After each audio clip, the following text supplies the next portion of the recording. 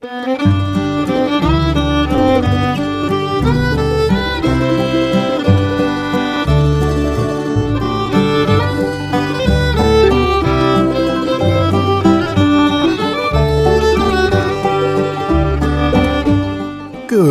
morning, Oregon. I'm Finn J.D. John, FJ at OffbeatOregon.com, and this is the Daily Offbeat Oregon History Podcast. It's Monday, so this is an archive show.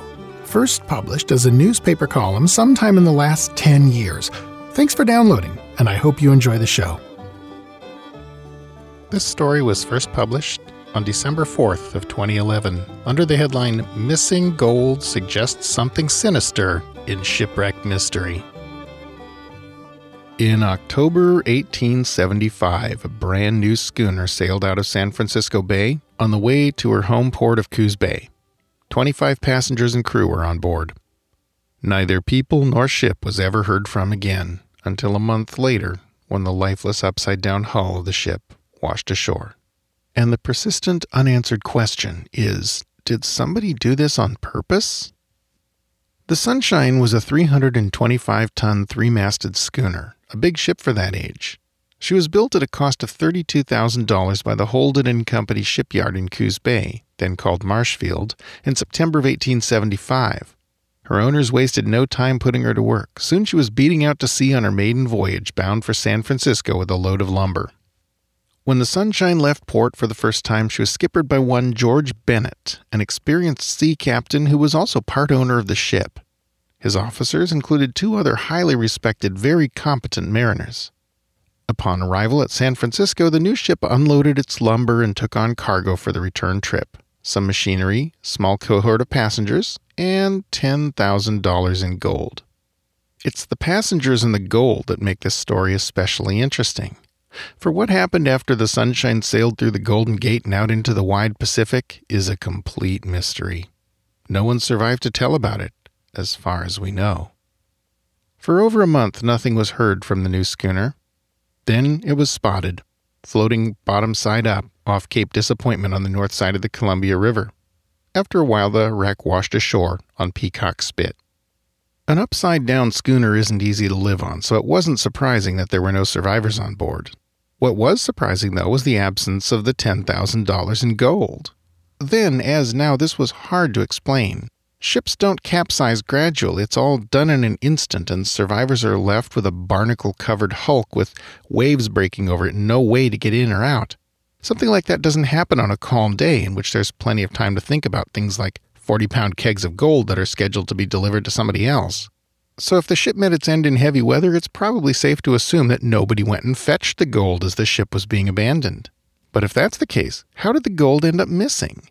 Kegs of gold do not get left lying around on the deck where they can fall off into the sea in the event of capsize. They're kept below decks in secure and secret locations, closed rooms, locked cabinets, places like that. Places that when turned upside down don't usually release their contents into the ocean.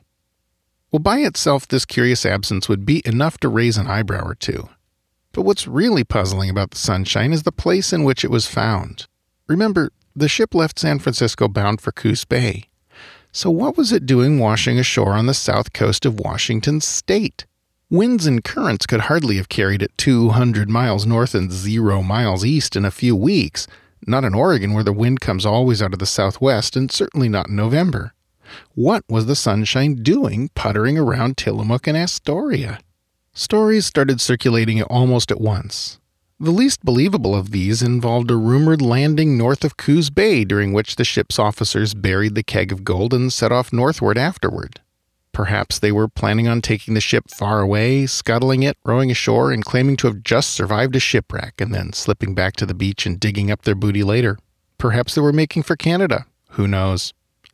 This theory inspired a number of people to go out treasure hunting in the sands north of Coos Bay. It likely won't surprise you to learn that nothing was ever found there. The other story is just as speculative, but it is less specific. The idea is that a group of the passengers, knowing the ship carried a cargo of gold, hijacked the ship and sailed beyond Coos Bay to some unknown location on the north coast of Oregon. There, they loaded the booty in a lifeboat, killed everybody else aboard ship, and rowed ashore in the middle of the night with the loot. Well, okay, fair enough, it fits the evidence, but there's so little evidence that almost anything would fit it. Sea monsters, pirates from Mexico, alien abduction, you name it. The bottom line is we have no idea what happened to the people on board, and we have also no idea where the gold went. There's a lot we don't know about the demise of the Sunshine, and there's certainly not enough evidence to declare definitively that foul play was involved. But it sure can't be ruled out. Key sources in this story included works by James A. Gibbs, E.W. Wright, and the Magellan Ships Registry at cmorelli.com. That's our show for today. Thanks again for listening. This podcast is part of Offbeat Oregon History, a public history resource for the state we love. What you've been listening to is one of more than 500 stories originally created and published as newspaper columns in first-run syndication between 2008 and today. You can read them all at offbeatoregon.com. Other Offbeat Oregon goodies include an active Facebook page, a Twitter feed, a ton of historic photos, and a bunch more stuff, plus a book, including visuals for today's show and full citations to sources. All these things are accessible via our hub page at offbeatoregon.com. This podcast is covered under a Creative Commons license. For details, see offbeatoregon.com/cc. Our theme music is by the Atlas String Band and was written by Carmen Ficara. Listen and download more at atlasstringband.com. Questions, critiques, ideas for a future episode? Email me at fj@offbeatoregon.com. Episodes of Offbeat Oregon History are uploaded around 6 a.m. every weekday, so the next one will be on your device and ready to go before you know it.